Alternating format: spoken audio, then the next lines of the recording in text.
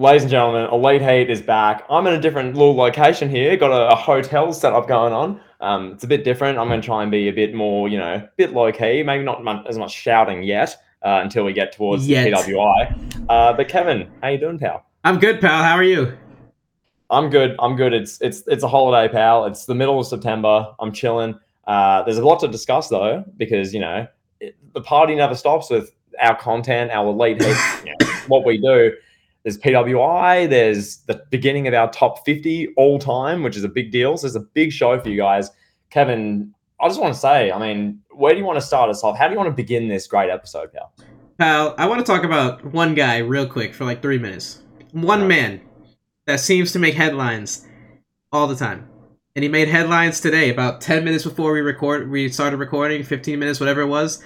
And that is your boy, the all-natural bodybuilder himself, A-list celebrity, A++ actor, Dwayne "The Rock" Johnson, pal. Dwayne "The Rock" Johnson pulled a Hulk Hogan and lied to all of us and said that we were going to have The Rock versus Roman Reigns at WrestleMania 39. Because everybody's praising Cena now. The Rock knows. The Rock's a smart guy. Everybody's like, oh, Cena loves WWE. Where's Dwayne? Dwayne is out there doing videos with Oprah. Where's Dwayne? The writers are on strike in Hollywood. John Cena shows up. But Dwayne is not here. So now Dwayne shows up. The first SmackDown under the Endeavor umbrella. Dwayne "The Rock" Johnson makes his appearance. Talk to us, pal. So, Kevin, I guess this is the end for Cody Rhodes. The Rock is back. Kevin, the bloodline, Roman Reigns, Rock's family, his Anoa'i brothers, his cousins, everyone has been the biggest thing in wrestling for 3 years. It's been on the mountaintop. Roman Reigns has been champion since, literally COVID started like 3.5 years ago, it feels like. And now The Rock's just finally decided to show up at a random SmackDown in Colorado in the middle of September 2023, I guess. Got to pop a rating, pal. At least I'll give him that. At least he's made an appearance. Like, fair play to him. And it's cool to see Pat McAfee. That's always good. But it felt so weird. It's like, oh, so he's here now. He's insulting Theory. Theory deserves it. Theory sucks. But, like, what are we doing? Kevin, this guy couldn't afford 15 seconds to even do a video message, a backstage segment. He wouldn't even appear at WrestleMania to do like a 5-second backstage segment acknowledging Jey Uso or anything. But now, Kevin, Dwayne, do you want to insult Theory in Colorado in the middle of September 2023 just randomly because Endeavor's now our owner? Sure, I'll do that. So I don't know, Kevin. Your thoughts, pal? You excited to see Dwayne, pal? I can't say I'm particularly excited. I'm only excited if he is coming back to face Roman Reigns. He could come back and he could insult Theory every day for the next 365 days of my life. I could watch a clip of him insulting Theory and I will still feel the same way I feel right now. I might be like, oh, he said that this one day. Oh, wow, nice line. But unless he's coming out there, marching down, bending the knee to Roman Reigns, I don't care. Not interested. That's my stance on The Rock right now. Go ahead. Kevin, so you're telling me Dwayne Johnson at 53, 54, whatever he is, calling Austin Theory a cookie puss doesn't make you want to tune into every SmackDown, every Raw, every NXT? No, that's exactly what I'm telling you. Yes, you're right. Yep. All right, now let's get to why we're actually here. So we are going to we're going to bring back a classic bit. We're going to roast the PWI 500. That list just came out. We're going to do what we do best. We're going to roast the dirt sheets. And then we are going to start this series, this season, the first episode of our top 50 wrestlers of all time. This is an Elite Heat definitive list. Top 50 of all time. You have to agree with us. There's no other explanation. You have to agree with one of us. You can't have your own opinion on this. We are telling you your opinion. That is how this works. And while I say that, please, 5-star reviews on Spotify. Need more of those. Thank you in advance. Yeah. Now, let's get to this PWI 500. I know you have something to say. I'm going to go first real quick before you go. I just want to read to you the top 10. I'm just going to read you the top 10 here that I have in front of me. Yep. So this is the Pro Wrestling Illustrated 500. This has been around for years and years and years. Ric Flair has been named number 1 a million times. Hogan's got it maybe once or twice. Austin, Benoit, I think got it. Triple H, Kurt Angle. I don't know why I said Benoit. But Kurt Angle, John Cena, Seth Rollins, Roman Reigns. This is the best of the best. So now this year is number 1. Seth Rollins. Okay. Fine and dandy, Seth Rollins deserves it. Roman Reigns, number 2. Fine and dandy, Roman Reigns deserves it. John Moxley, number 3, cool, he deserves it. Face of AEW, carrying AEW through the CM Punk drama. Respect to him. He works for that fan base, you know. The Shield is top 3, that's awesome. Here for it. Gunther, number 4, fantastic. Gunther is excellent. Carrying the Intercontinental Championship, making it the most relevant it's ever been. 5, El Hijo del Vikingo. Okay. I've seen one match with him, and it was a match versus Kenny Omega on Dynamite. I'm not too sure what the criteria here is for this list. I think if I was making a list personally, Vikingo would not be on my list. At least in my top 10. You know, he'd be on my list. Probably not number 5. That's just me. Number 6, MJF. Okay. Perfect. Okada, number 7. Yep. Orange Cassidy, 8. Great. Number 9, Josh Alexander. I want to ask you, who is Josh Alexander? He's the one from Impact who has a beard. So he's an Impact wrestler, and again, I don't know the criteria here. If it's ratings, if it's merch, if it's drawing power, if those are heavy criteria, then clearly Josh Alexander's been misplaced in this list. I can't really tell you much about this guy. Yeah. And I think that's a problem. If I can't, as an avid wrestling fan, if I don't know little to anything about Josh Alexander, I don't see how he can warrant a top 10 placement. Well, Kevin, you're on wrestling Twitter. You follow like the timelines, what all these different major publications. You listen to a bunch of wrestling podcasts. Like out of the two of us, Kevin's the one who listens to the podcasts, listens to the reviews, follows what's happening in all the major companies. What you need to know. Kevin knows all this stuff, and you're just like, that guy? Who? Wait, what? Him? And he's above, who's number 10? Cody Rhodes is number 10. So, Cody Rhodes, I get it. You know, this is from July to July. I get it. Cody only wrestles from January to July. So, I understand that. I would say that Cody Rhodes' 6 months that he qualified for this criteria, I would say his 6 months are, I don't want to say way more, but I would say significantly more impactful and important than Josh Alexander's 12 months. He must be Impact Champion, I assume. I'm going to look that up. Well, Kevin, and just while you do that, I want to say, Cody was only here from January through the end of June or July, whenever exactly this time frame is for these awards. Roman Reigns has missed about 5 months worth of TV and content in that time as well, and he's second. So I don't know, Kevin, but okay. So Alexander was Impact Champion for most of this criteria. Great. So if you're going based off champions, well, Sonata's 11 and Sonata is the IWGP champion. I would think that belt holds more credibility than Josh Alexander's Impact Championship. I mean, this is the same belt that Hulk Hogan and Eric Bischoff made irrelevant. It's the same belt that Jeff Hardy pissed on when he showed up off heroin or pills on a pay-per-view. That belt doesn't hold a lot of criteria with me, a lot of credibility with me. Like 200,000 people watch Impact. Maybe we're being harsh here, but I don't see why Josh Alexander's number 9 on a PWI 500 list. How can I take this list serious when I'm 8 people in and Josh Alexander's there? Kevin, it gets better when you look at who Josh Alexander and a couple of these guys like El Hijo del Vikingo and these guys are above. Because I go down this list then, and you get into the 10s and the 20s, and one name I want to bring up above all else is Sami Zayn. Sami, everyone knows from April 22 through until literally WrestleMania 39, was in a key figure of the biggest storyline in wrestling, one of the best storylines in 25 years, people are saying. He had an incredible match and moment at Elimination Chamber. He won the WrestleMania main event, won the tag titles, was still involved beyond WrestleMania as the tag team champion. Sami Zayn's 2022 midway through the year through 2023 midway through the year is top 10. It just is. Impact, reactions, matches, importance to a company. He does it in WWE, which in my opinion should scale you a lot higher because it's WWE. That shouldn't scale you the same as like Impact, which like hardly anyone watches or pays attention to. So to have Sami Zayn at whatever he was, 22, I think, which that's disgraceful. And in the year before, he was 84th. and now he's gone up 62 places. Cool. He should have been at least top 15.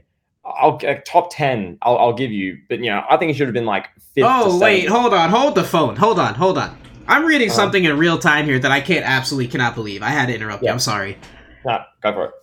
Masha Slamovich is ranked 15th.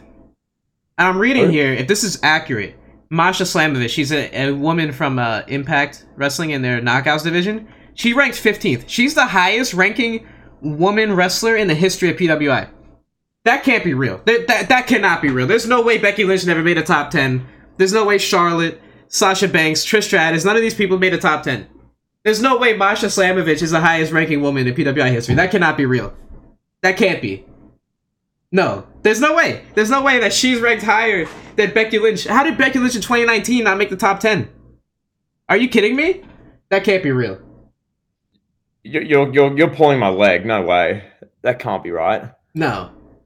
What? No, that can't be right. I'm looking it up right now. I gotta look up the PWI 500 for 2019. Becky Lynch had to be top 10. Like, there's no way that Becky Lynch didn't make the top 10. She didn't make the top 10 in 2019. Wow. Becky Lynch. What the hell? I don't even see where she's at on the list. Did they not do women's rankings before? I don't know, but like, that's bizarre. How's Marsha above Bryan Danielson? Like, I've been infamous for, I guess not being a Bryan guy, but come on. He's main evented like every AEW pay-per-view and had like classics at every show. The only way this makes any sense is that this is the first year they're doing women together with the men in the same list. That's the only way that what I'm reading makes any sense. I'm gonna read this now. This is incredible. Well, Kevin, I want to ask you this. Now, all through this year... Okay, so so I just want to say this. Women started being included in the PWI 500 in 2021. Okay. That was about to blow a gasket. Like, what? Like, no way. This would have got way off the rails. Go ahead. Kevin, one person who's not a woman, who I couldn't say in the top 20, 25, 30, is Brock Lesnar. Where do you think... Like, where would you rank Brock generally? Because, I mean, he was a big part of Royal Rumble, Elimination Chamber, these big matches against Lashley, WrestleMania. He had a match against Omos, and that was fun in a lot of people's eyes. He had a big feud with Cody from literally the moment WrestleMania ended, the Raw after Mania, for the next, 3 months. Brock appeared at the first 5 pay-per-views of 2023, and he was pretty much full-time this year. He had that massive SummerSlam main event, too, last year. Exactly. An incredible last man standing match against Roman. To me, Brock is top 20 objectively in this list. I think a great place would be put him right over Claudio Castagnoli, who's at number 12. I think 12 is a good spot for Brock Lesnar. Yeah. Because, Kevin, then you can still have your guys like your MJFs, your Gunthers, your Romans, your Codys, your Rollins, all these guys. They can still be above Brock. I get it. I'm not saying Brock should be number 1. But where's Brock? Do you want to let me search this list, because I couldn't see him in the top 25. Command F, Brock Lesnar. I can't be. He's not there. Am I not saying this right? Brock's not there. I'm looking at the top 50. I don't see him in the top 50. We got our boy Tyrus is 58. Shout out to Tyrus. Daniel Garcia is 69. That's funny. Yeah, I don't see Brock Lesnar. I see Rocky Romero at 79. Kevin, can we just hold the phone? I'm looking at Brock Lesnar's profile thing here on the Internet Wrestling database. This great database of wrestling. Brock Lesnar's PWI 500 yearly rankings. In 2018, he was 4th. 2020, he was 12th, and he hasn't been ranked since. So why is that? Because he doesn't wrestle 250 matches a year? The only thing I can think of is that there must be a match criteria cutoff, maybe. But even I don't think he would have hit that in 2020. He didn't wrestle. He's had the same schedule the last 6 years, 7 years. In 2020, he wrestled twice. In 2020, he did the Royal Rumble and then the WrestleMania match. That's it. He didn't come back throughout the pandemic. He was full time for literally 6 months this year, and he main evented last SummerSlam.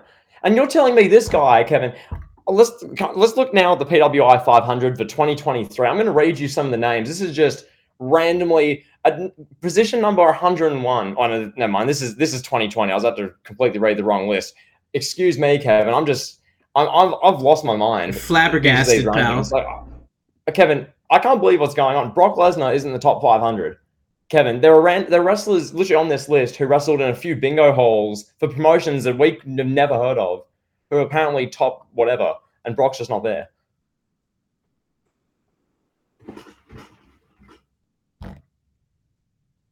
Like, I could scream, I could make a carry on. I'm not going to.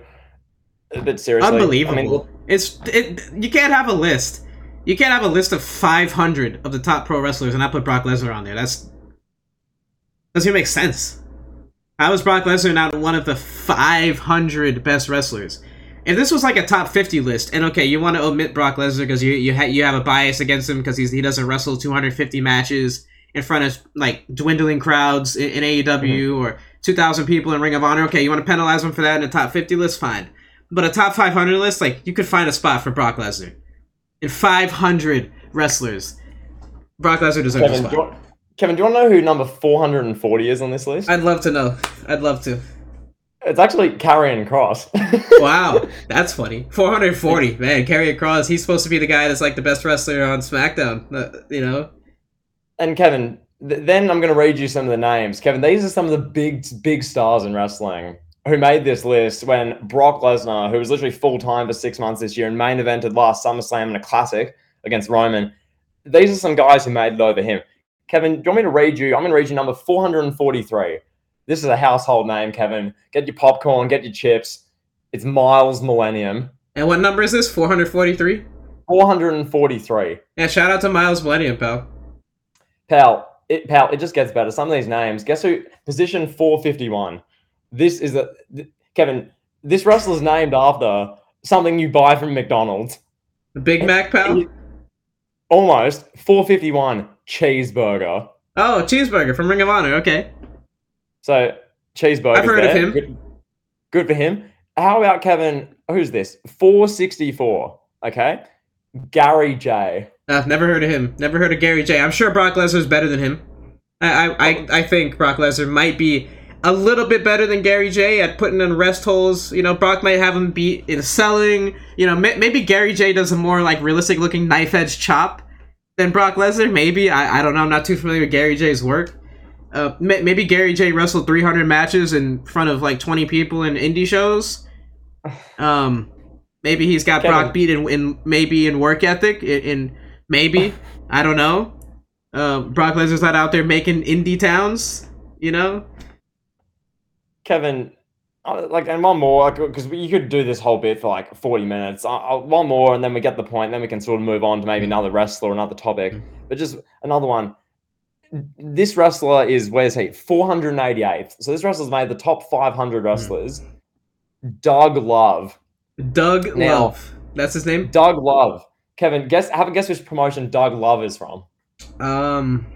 What, did he wrestle on Dark? Did Cody call him in the middle of Roads to the Top? It was like, hey, Doug Love, you made it to the big time, kid. You're gonna be wrestling my boy, QT Marshall. Kevin, this guy's from, what company is that? Beyond Wrestling Open. Okay. You know what? I think I've seen a clip of Doug Love come across my timeline. I think Doug Love might do a better German suplex than Brock Lesnar. Just saying. I'm just saying. Hey, it might be a little bit more crisp. You know, the way he locks his arms just might be a little bit more crisp than the way Brock Lesnar locks his arms. I don't know, but Kevin, yeah, that's all I'm going to say on that. It speaks for itself. You don't really need to. You could scream, you could shout, you could let it all out, pal. But the fact of the matter is, Brock Lesnar isn't a top 500 wrestler in a calendar year where he was full time for 6 months, wrestled at every pay per view in 2023 for the first 5 months, and then main event SummerSlam last year against Roman. I don't know, Kevin. Any other glaring? I mean, there's a lot of things wrong with this PWI 500. Is there a point you want to make here? Pal, do you know who Alexander Hammerstone is? Was he the one that served me KFC the other week? He's number 18. So, yeah, Alexander Hammerstone's number 18. That is a gentleman that wrestles for Major League Wrestling. Yeah, so... Alexander Hamilton. Or Hammerstone. Sorry, Alexander Hammerstone. I guess he's a better wrestler than... He placed over Sami Zayn and Kevin Owens and Kenny Omega, which this list is kind of built for guys like Kenny Omega. This is kind of like, you know, Kenny Omega is usually a top 10 no matter what he does in any calendar year. Yeah, I mean, maybe we're just ignorant because we don't watch MLW on YouTube every Tuesday night or whenever it's on. But I mean, like, impact and being in like meaningful feuds and moments has to matter at some point, right? To the people that are ranking this, like, do the people that rank this, the people that rank the PWI 500 list, do they sit and watch Alexander Hammerstone segments? Alexander Hammerstone matches? I like, that doesn't seem feasible to me. I cover wrestling. I have a YouTube channel and a podcast. And I don't really know too much about Alexander Hammerstone. Maybe it'd be different if I was getting paid to write a list for it for a world-renowned magazine. But I mean, Sami Zayn's Bloodline feud, to me, means a lot more than whatever Alexander Hammerstone did. No disrespect to him. That match he had with Tyrus at an NWA pay-per-view, or whatever he did. Not a lot of people are talking about it, bro. Everybody's talking about Sami Zayn going into Montreal, pal. So my mind is blown a little bit here right now. Kevin, this is like ranking a list of the top 500 basketball players in the world, and you put players from like Turkish leagues, and you put like a bench player from the Australian league, and you've got a player from like the Ukrainian Yugoslavian league, or a league from Belarus. And, you know, these players are above James Harden. These players are above Joel Embiid. You know, like, who was the NBA MVP last year? It was Embiid, you know, which is, like, debatable, whatever. You know, you have Embiid, let's say, like, top 500 basketball players. And Embiid's 15th. But then some point guard who averaged, like, 40 points a game in China is, like, 11th. Oh, but his numbers were really good. He had great averages. Look at the competition. Look at the league. Look how many people, look how many eyeballs are on it. Look how much impact that had. No pun intended, but this list, impact.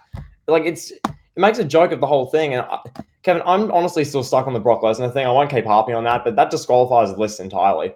It makes, like, how can you take this seriously? If there was an NBA version of this PWI 500, I could see somebody leaving Kawhi Leonard off the list. You know, like that. That's similar to like Brock Lesnar. You know, just that bias. Just like, oh, he's always injured. Fuck Kawhi.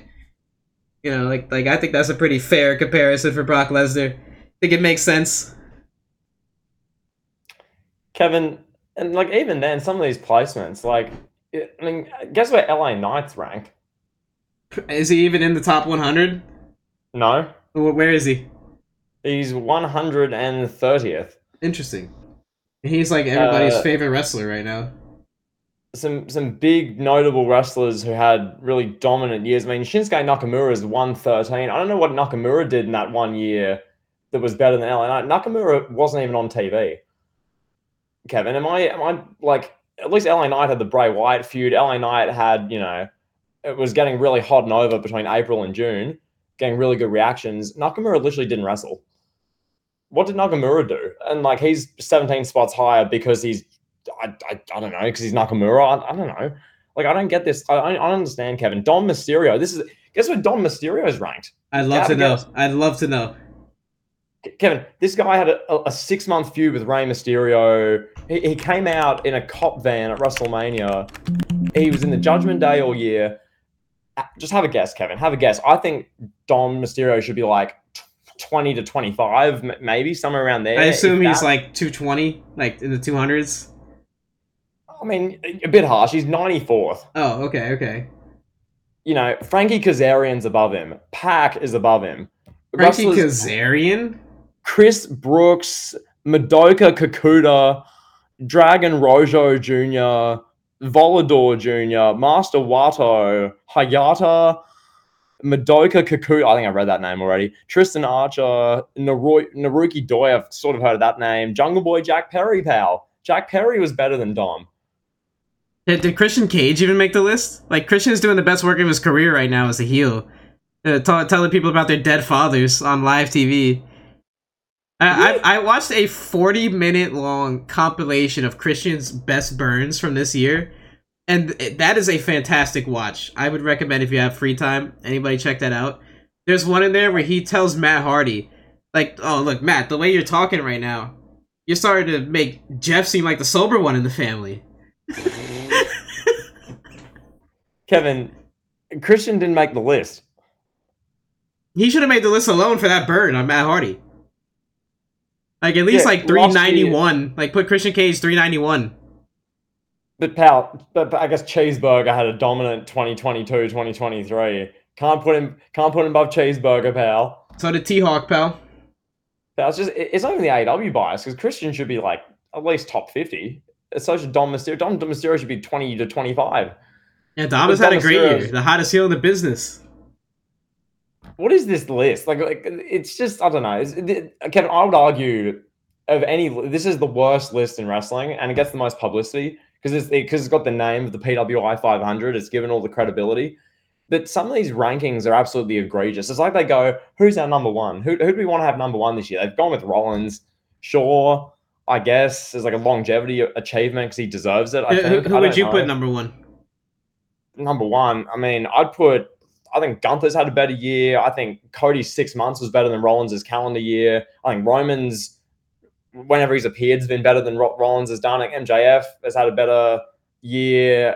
I'd argue, like, Bryan Danielson and Rollins are like here. I'd have them both like 7th, 6th, 7th, 8th, maybe around there. I think they both had pretty good years, but I don't think Rollins should be one. I think, what's it, Danielson? With all due respect. Where did Danielson get ranked? Like 25th or something? I'm looking. Where was he? Where was Bryan Danielson? Oh, he's 16. Yeah. Which is like, okay. But I mean, Bryan Danielson's main evented like nearly every AEW pay-per-view. Iron Man match class against MJF, involved big AEW storylines. Guess doesn't matter. All right, pal. Well, I think it's time. On that note, let's get to a more serious note. Let's get to a more serious list, a more credible list than the PWI 500 right now. Mm-hmm. Let's talk about our top 50 wrestlers of all time. Yes, pal. Kevin, this is something we've wanted to do for a while. We've had this written down in our Elite Heat ideas really since, we got consistent in 2023. It's something which, for us, we like to think we, have a decent bit of wrestling knowledge. Hopefully you listeners would agree.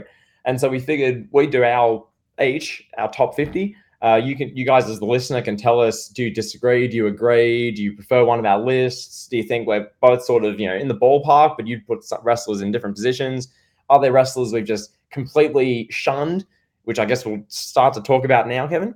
Wrestlers we've left off? Yeah, let's do it. Let's talk about some of the notable wrestlers that didn't make the list. Let's address the elephant in the room. Chris Benoit is not on our list. Mm-hmm. He's just not going to be on our list. Yeah, no, that should sort of speak for itself. I mean, you can't do what he did and expect to just be, exempt. I get in wrestling, there's some leg rope, there's some wiggle room for personal matters. Steve Austin, everything you've covered on your channel, Hulk Hogan, there's a lot of stuff like that. But when you're killing your wife and your son, just murdering them, you're disqualified from any list. So no, we don't accept that. So no.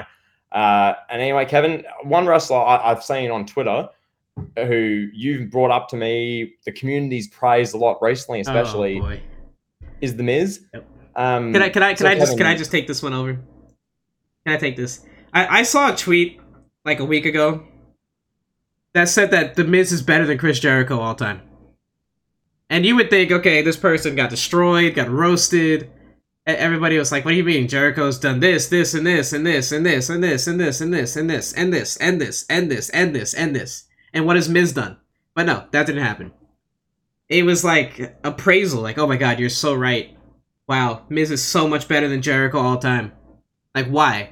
Because Jericho's wife was at the riots at the Capitol building? Like, that disqualifies Chris Jericho, the wrestler, because of what his wife does in her free time? Or because Chris Jericho held a concert in 2020 that didn't fit a national agenda? Like, Chris Jericho gave the whole country COVID because he had a concert? Are you kidding me? Oh, Chris Jericho got fat shamed by AEW wrestler or by NBA fans on NBA Twitter. So he's disqualified, and he's now below the Miz. Are you freaking kidding me? You know, it's ridiculous. It's the pendulum has swung too much with the Miz. Like, yeah, the Miz, being objective, the Miz was in consideration for my top 50 wrestlers. The Miz has done a lot. The Miz is one of the greatest mid-carders in the history of wrestling at this point. You know, he's a guy you can put in there and he'll do a good promo. We see what he's doing with LA Knight. That comes out of nowhere. The story poofs, comes out of nowhere in midair. The Miz gets everybody engaged, gets everybody caring. Great. But Miz can't hold a candle to Chris Jericho. And a lot of people are going to be like, why isn't The Miz on this list? Why isn't he top 50? Like I said, he's in consideration. He didn't make my list. He didn't make yours. Like, where would you put The Miz, you know? You know what I mean? Like, Yeah. And Kevin, I guess the question now and beyond that, and what you guys probably ask, how do we put these lists together? How did Kevin, how did I, how did Lee, how do we make these lists? Now, for me, I haven't like written anything up specifically, but for me, I view it on a few things. One, it's going to be impact on wrestling. It's going to be what you did to, I guess, change how wrestling would, continue and how the wheel turns, or just generally what you do as far as like how much of a star you become. Main event runs. Do you have main event runs in multiple companies? Do you have a run that just changes the course of wrestling? Do you have a super memorable, significant WWE championship run or world title run? Are you the face of WCW for a few years? Are you like a legend in Japan and really move the needle over there? Are you a wrestler who, was a great mid-carder in WWE and like a boom period? Like, were you like a guy who was like an upper mid-carder, not a main event, but like an upper mid-card guy in a big popular era? I sort of scale it accordingly. So, the guys who really caused boom periods, they're like in the top tier and were like the face of booms. And then as we sort of get down the list towards today's portion, Kevin, 50 to 41, it's guys who had great careers, some great match catalogs, some great like upper mid-card guys, maybe a main event run or two, maybe legends in Japan, or maybe, greatest female wrestlers ever sort of thing, but not ones who are just, not your Hogans, not your Flairs, not your Triple H's, that they're tiers above. there you go. No, I could have said it better myself. Yep. For me, I broke mine into tiers. Basically my tiers go from like Mount Rushmore guys, face of the franchise. Those are guys that were top, like, top guys in WWE or top guys in WCW that just were missing something to be put in that Mount Rushmore conversation. And the Mount Rushmore, that's reserved for guys that check every single box there is to check. Charisma, mic skills, impact, match catalog, longevity, face of the franchise for multiple years. Guys that everyone in the world knows. Those are your Mount Rushmore guys. And then the face of franchise, the guys like, we'll talk about it, but guys that were number one guys for a couple years or 1 year, or had some really bad years, and then had a couple good years. And then I have like, top like number two guys, essentially. Guys that were number two to someone else, and guys that are really mainstream stars. And then I break it down to like memorable characters, or guys from yesteryear that maybe should get more consideration, but have just kind of like been lost in the shuffle throughout the past. So that's really how I look at things. Most importantly, impact is probably number one. Remember, like, if people remember this person, if people know who they are, that's going to be in consideration. Big matches, big feuds, big significant moments, that's always going to be there. Mainstream moments are a big thing for me too. Yep, no, I couldn't have said it better myself. So, Kevin, without further ado, I think what we can do, I'll give my 50 to 41. But wait, we got to talk about the guys who didn't make the list. We only talked about Miz.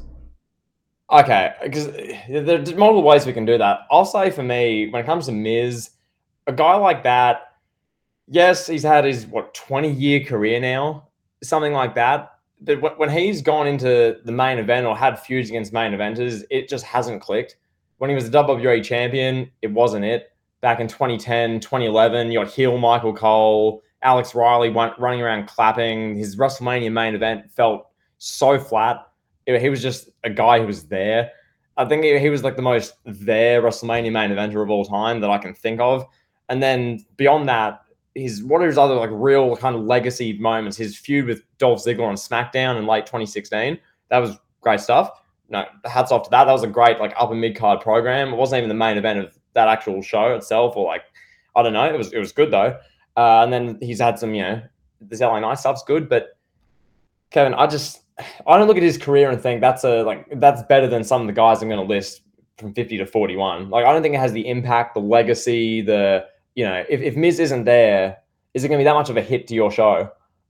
That's the question I asked. That's sort of how I decided who made this list. I was like, if this wrestler wasn't there, how much of a hit is it to the company? Like hypothetically. So that's me. Kevin, is more reasons why you didn't put in the Miz or? No, I mean, yeah, I just wanted to talk about Miz. Like we already talked enough about him, but just some other people that we omitted. Charlotte Flair is one. A lot of people might be like, why is Charlotte Flair not there? For me, she has a bloated resume for no real reason. I mean, she's Ric Flair's daughter. Cool. She's had some good matches. She was gifted every first in women's history you could think of. First steel cage, Hell in a Cell, street fight, everything, main event of WrestleMania. And that whole debacle there alone hurts her. The fact that she was shoehorned into this WrestleMania main event that nobody wanted her to be in it. It's the most disliked video in WWE's YouTube channel in their history. She's great. She's a great wrestler. But I don't see how she can make top 50 with all the negatives that come with her. Yeah, no.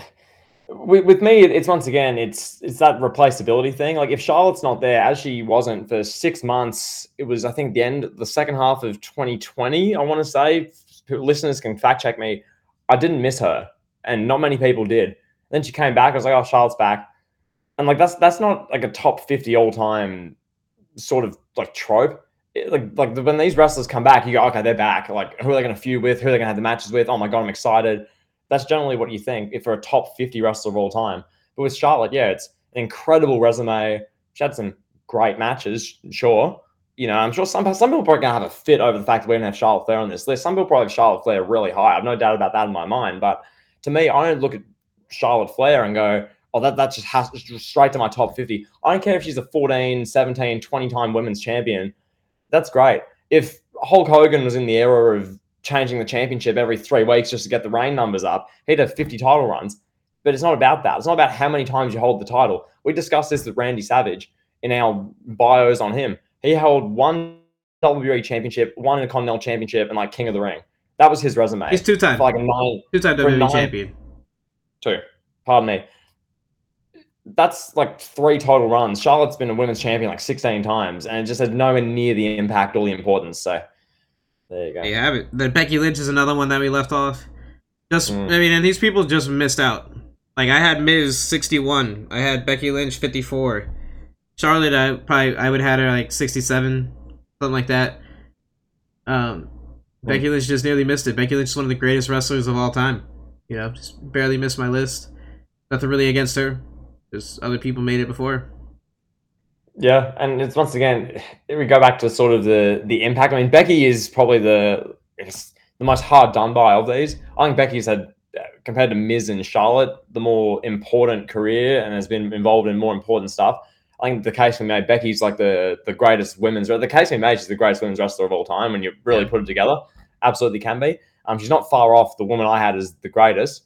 And Kevin, one other, do you have a leader on your list? Yeah, I do. Okay.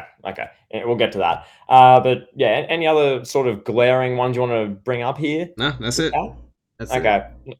That's fair. So without further ado, I'll read off my 50 to 41. I'll give like brief sort of reasons. I'm not going to go too in depth. And then once you give yours, we can sort of discuss it a bit. I think that's probably the best way we can do this. Yep. So I'm going to kick mine off. Number 50, I've got Jerry Lawler.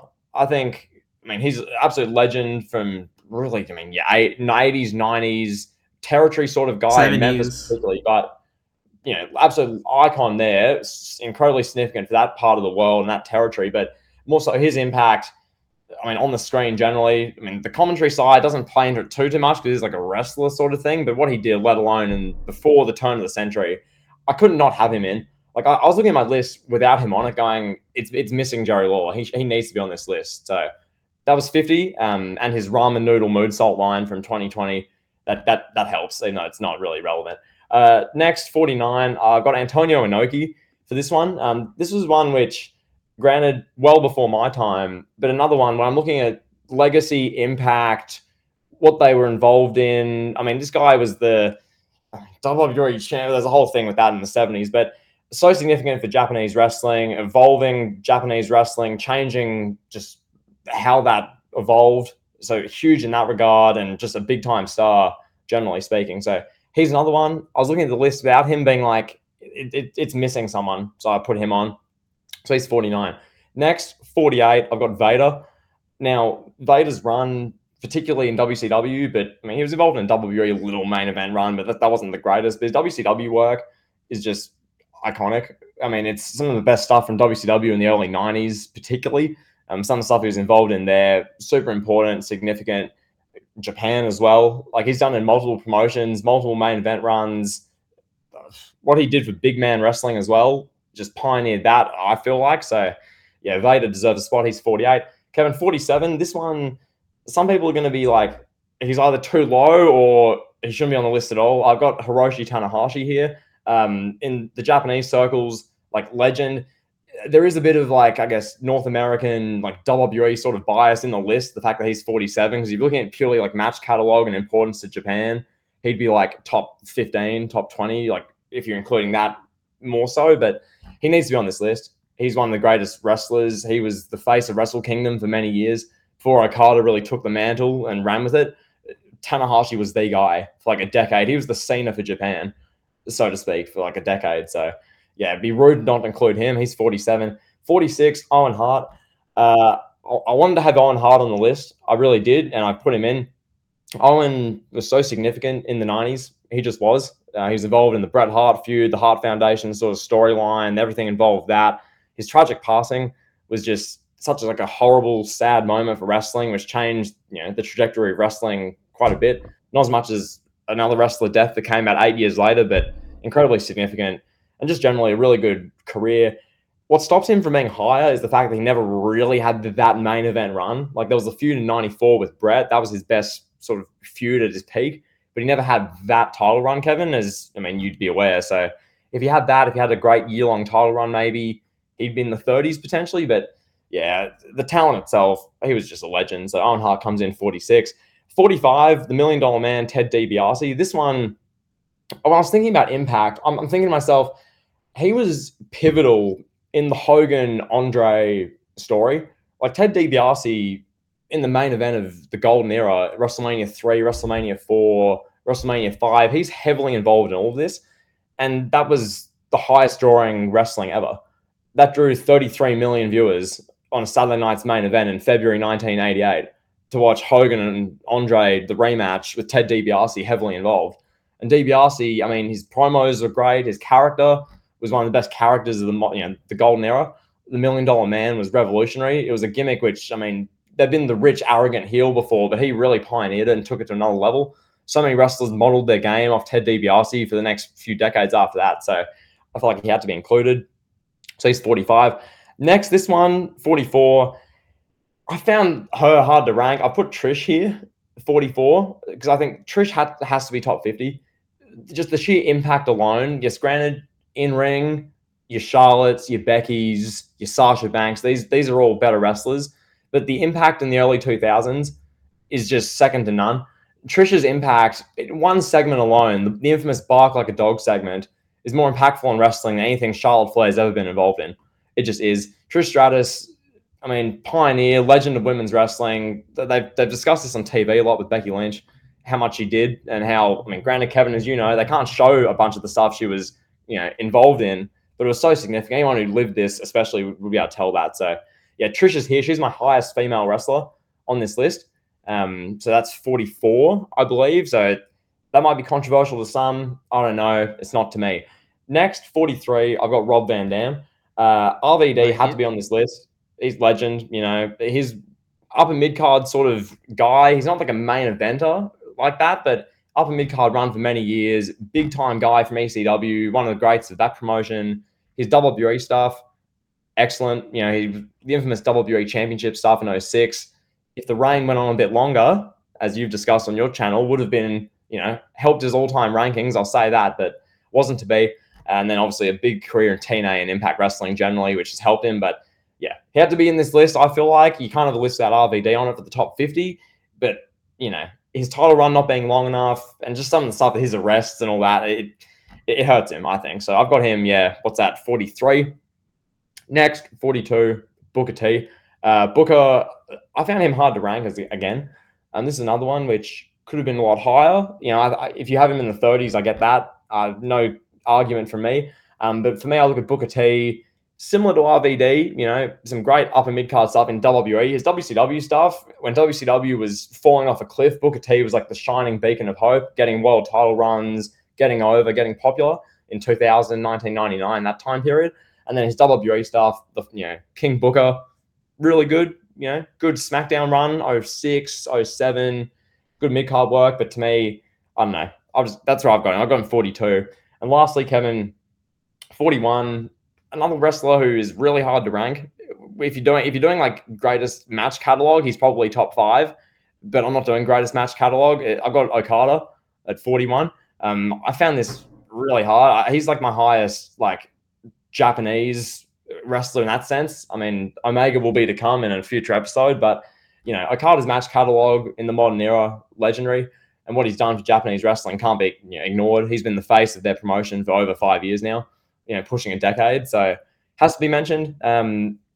Where I find this hard to rank is like, how do you compare Okada, who was like the face of Japan for all these years, with a legendary match catalog, versus like Trish Stratus versus Booker T, and like trying to rank these into promotions, different parts of the world, different eras, different genders. Like, it's really hard to rank, but I thought in the 40s is fair. I don't think having him above guys who are going to be to come in future episodes, Kevin, like, as we'll get to, I don't think it's fair having Okada above those guys. They're just overall wrestling importance and significance and impact. But yeah, 41, he had to be mentioned. So a bit to unpack there. That's my top, 50 to 41. There you go. Right. So for me, I also have Owen Hart. I have Owen Hart at number 50.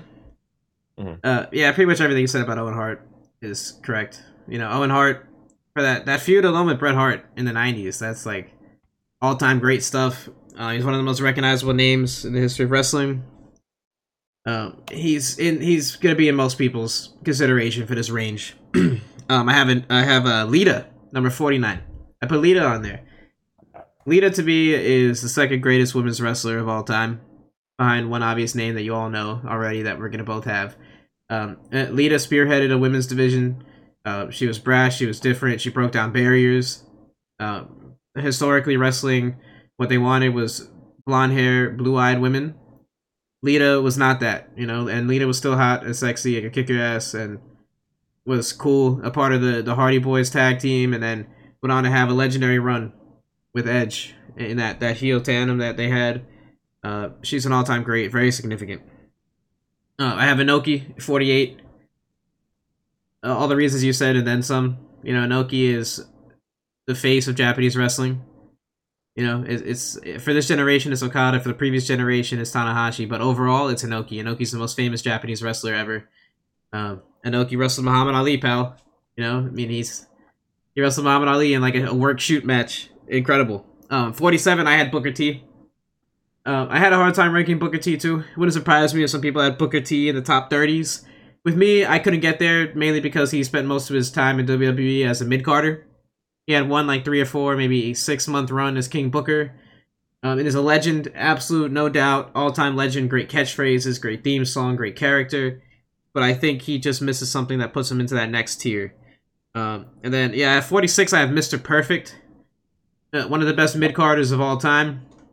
One of the best technicians of all time. In the ring, you'd be hard-pressed to find anyone better than Mr. Perfect. He could run laps around just anybody out there. Yep. 45, I have Ricky Steamboat. Ricky Steamboat, for that match alone at WrestleMania 3.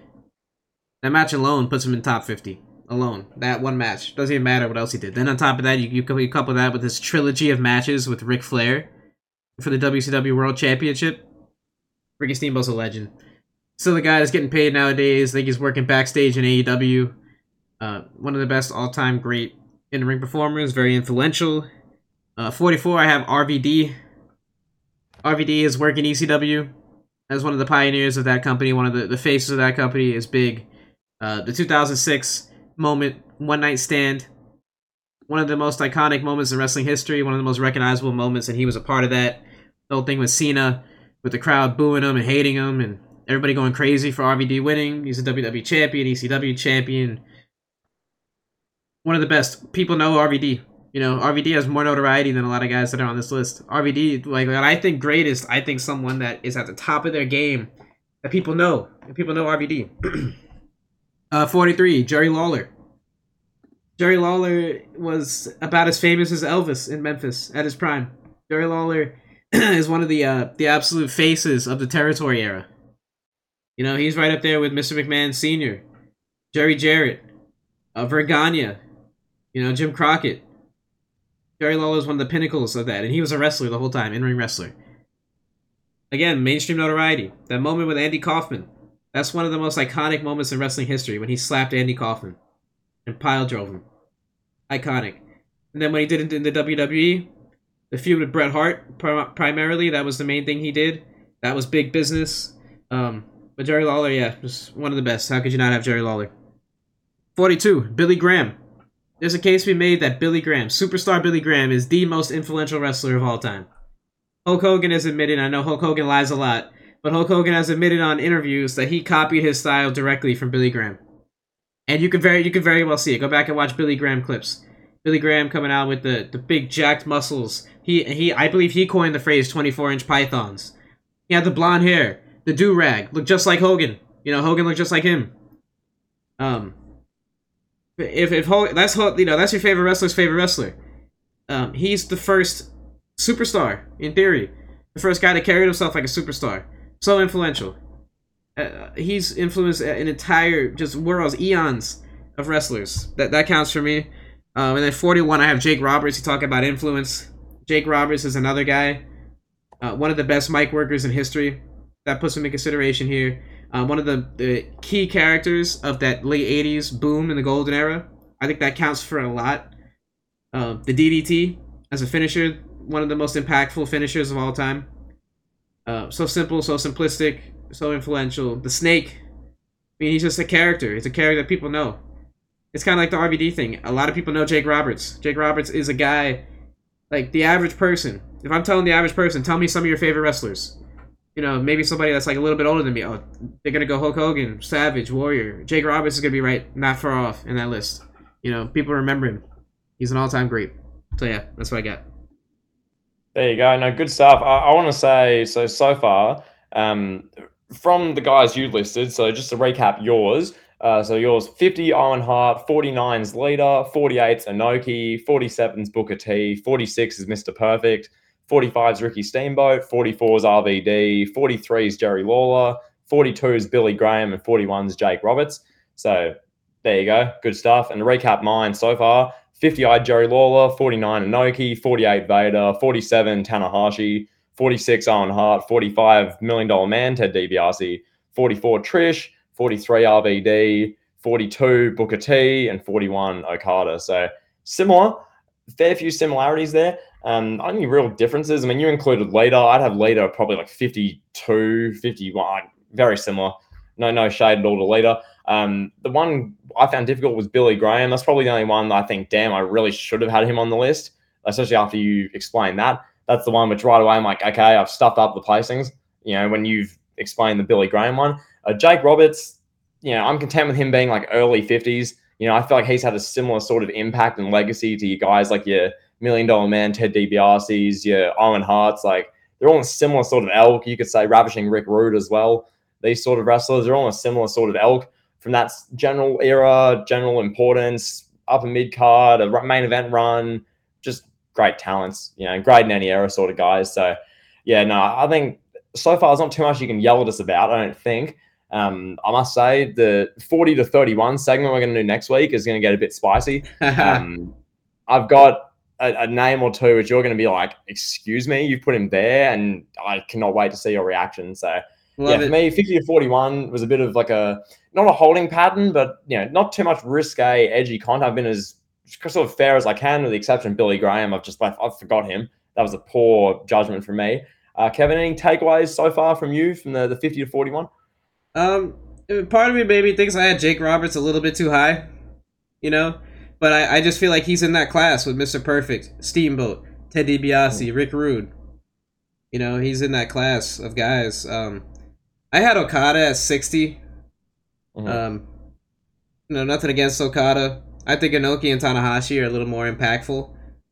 That would be that'd be me. One person too that I want to shout out that was in consideration for this top 50 was China as well. Talk about influence, talking about stardom, importance. China is one of the 5 most important, most impactful women's wrestlers. I think one of the 5 or 6. And it doesn't feel that way because she's not celebrated due to her past relationship with Triple H and all that, and the drugs and the porn and stuff. So, if she had a clean personal life, a cleaner track record in personal life, she'd be celebrated for what she really is. So I just wanted to shout out China because she doesn't get talked about a lot, and I think she deserves a little shout. Yeah, and another one I want to mention are the Road Warriors as well. Hard to assess because I mean one's like one of the greatest tag teams ever, and both those guys were important as well, but they've just missed out as well. And I think the other one, I mean Terry Funk. I think I haven't got him in my 50. Do you? I had Terry Funk at 51. That's tough. Yeah, no, Funk very his significance. He was, as far as what we talk about impact. He had longevity. He had the matches. He's stiff to miss out. He's in the early 50s of both of us. So it's hard putting these lists together. You'll put together 50 and go, damn, those 10 to 15 could be in there as well. So we want to just address that in this portion. So hopefully no one's screaming at us just yet. Wait till next episode until you see where I put some wrestlers, your head's going to explode. So there you go. Pal, you have your globe? Did you bring it to the hotel? I didn't bring my globe in the car, pal. So it's. I'm not like I've got a little a dugong. It's a dugong, pal. It's named Pig. What's up, so Pig? it's not a globe, but it'll do, pal. It'll do. Pal, you ready to go around the world, pal? I am, pal. I am. There you go, pal. So, but let's talk dieting. Let's talk fitness. Mm-hmm. You ever did you ever have a period of time where you had like substantial body fat on you, or have you always been the kind of stature that you're at right now? I find it near enough impossible to put on weight, right? Like I can put on some muscle, like lean muscle. I'm always sort of like this. It's just what you see is what you get. Really, I've never really been a bulk sort of guy. I know some people, Kevin. I don't know if this applies to you per se, but just generally, who they'll eat anything and then you'll see it on them, within a few hours and they can't get it off, right? Like it's just, they just put on weight. And like, I've never been like that. I just, even if I'm trying to bulk, I'll put on like a couple of kilos, so like maybe like 9-10 pounds at most. And even then I just go, no, it's just too much. I'll just go back to my normal weight. Like, yeah, because I've had an extremely difficult time losing weight. Like when we talked a couple months ago about this, I had lost like 20-25 pounds. I was down. Like right now, I'm like 172. I can't get out of that plateau of like that. Like some days I'll be on the scale, I'm 175. Some days I'm 171, and I'm like, oh, I'm getting there. Finally gonna get under that 170 mark, and then it just goes back up, 173, 74. I cannot seem to get past that mark. I don't know what, like, now I'm eating protein bars. I'm eating hardly, if not, I don't really eat anything anymore. I eat like soup for lunch, have like salad for dinner, or like I'll have like a bowl from Chipotle, which is like has rice and beans in it, but it's not anything too crazy. Yeah. And I just cannot seem to keep this to get down past 170. That's mental because I ate a ridiculous amount. Like I'm the guy at work. This is a bit which I'm so proud of. Which everyone, most people hear this and be like, "Oh my god!" Basically, I eat 2 lunches essentially. So what I'll do most days, I'll have my like a big bowl with like a heap of rice. I'll have some like chickpeas or beans in there. Have lettuce. Have like a piece of roast meat. Melt some cheese in like a big bowl. Like what for most people would be a good lunch, right? So I'll have that, and then I'll go off to like the supermarket and I'll buy like a big loaf of either bread, like some rolls, cheese and bacon rolls, maybe might be Subway or like a foot long sub, and I'll eat literally all that at once, plus like something else like a cookie or two cookies. What? The sort of stuff which most people would literally be like, "Oh my god, that's a week's worth of food. I'd be sick. Oh my god." I just eat that. I'm like, eh. I feel sick just thinking about that. I know, and then I don't put on weight, so it's like I don't know. Yeah, it doesn't make sense. Weird. Yeah, like one thing I always tell myself, like, I'm gonna have sugar. Like I gotta have like ice cream once a week or something, so I don't like not withdraw, but just so I don't cheat myself out of living. You know what I mean? Mm-hmm. Yeah. Like if I'm gonna die, I want to die with ice cream in me. You know, it's like I have an ice cream like once a week, like an Oreo sundae or something. But I mean, it's once a week, and I eat pretty good. Like I said, protein bars in the morning, soup, salad for lunch. I don't know. It's so strange. I don't know what I need to do. I feel slimmer. I feel like I look slimmer, but my weight is staying the same. You know? Yeah. No, so basically we're both on different sides of the coin here. No matter what you do now, it's like a plateau, and you seem to can't take more like weight off. And no matter what I do, I can't put weight on. Basically, like I eat what I've just listed there. Like I eat quite a bit, a decent amount. I'm not even like running for 2-3 hours a day. Like I'll run for maybe 30 minutes. I'll burn like 350 calories. That's it. And I'm eating that ridiculous amount for lunch and stuff, and all this like other stuff during the day.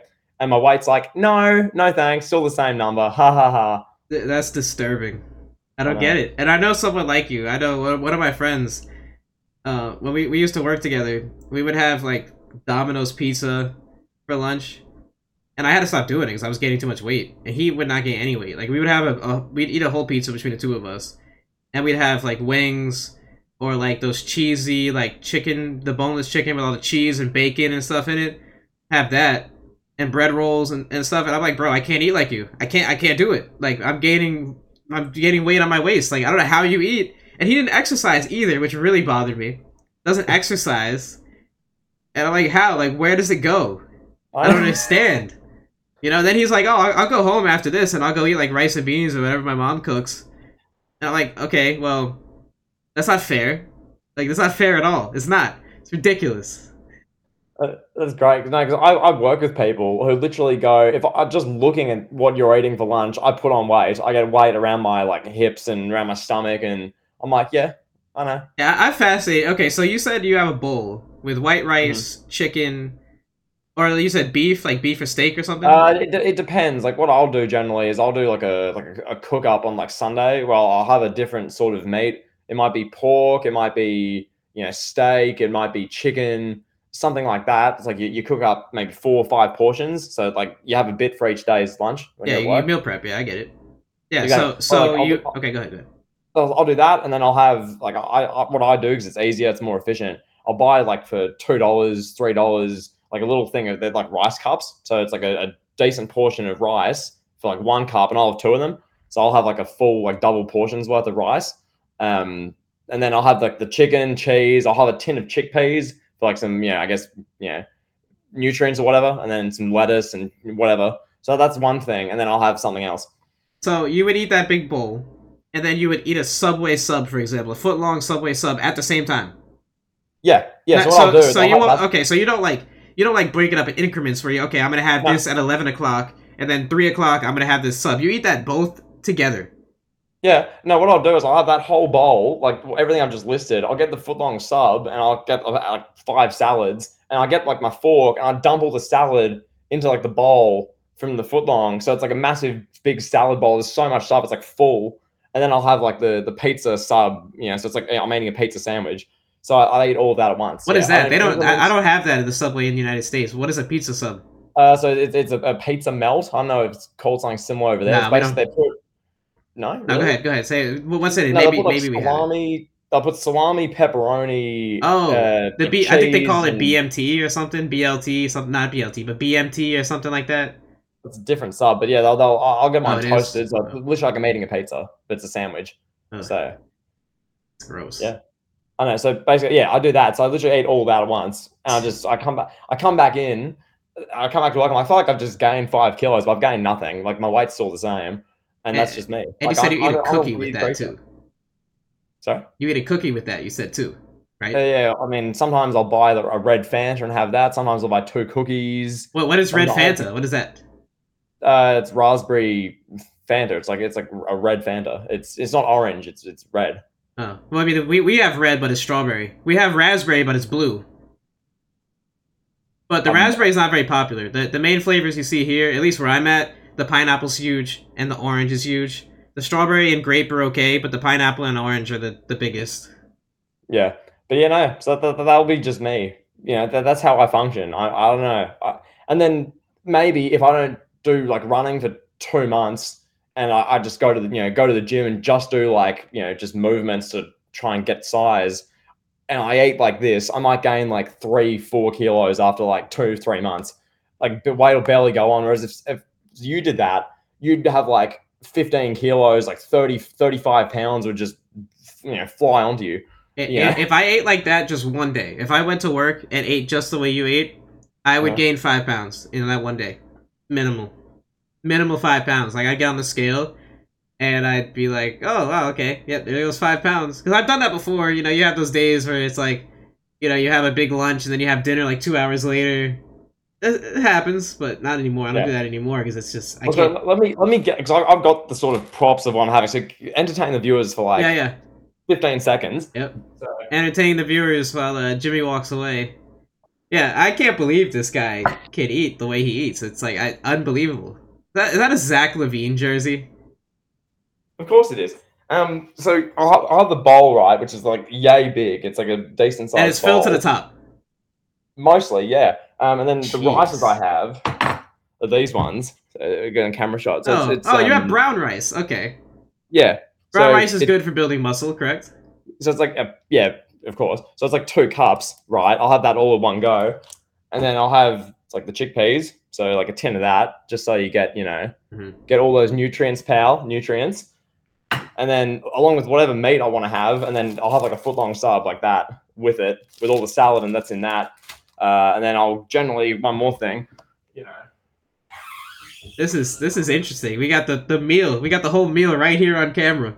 And there's something that I'll have like, I'm going to tell you a Powerade as well, right? Okay. With ions in it. That's good. Yeah. Yeah, I'm just a machine. And like, look at me. Like, I'm not even like that big. Like, I'm just, Incredible. Yeah. Like, I'm 5'9" and I'm like 64 kilograms, 65 kilograms. I'm like, my BMI is just like average, maybe even underweight. It's mental. That doesn't make sense. I don't get it. I have so many questions. Okay, so a couple of notes I have about your bowl. First, you eat brown rice. Second, you eat chickpeas, which I assume those are dry, right? They're in sauce or anything? They're like, I mean, they're wet, but I mean, if you just, I don't know, yeah, whatever. Yeah, but it's not the Puerto Rican way of making rice and beans, Like when my family's throwing down, or if I throw down in the kitchen, make rice and beans. Throw it down. The rice, first we take white rice and we turn it yellow by putting grease and like literal grease, tomato paste, oil. Literally, my mom will take grease from the pork pan and just dump some of that grease in the pot, mix that all together, put chickpeas in it, but they look different though. They're called gandules.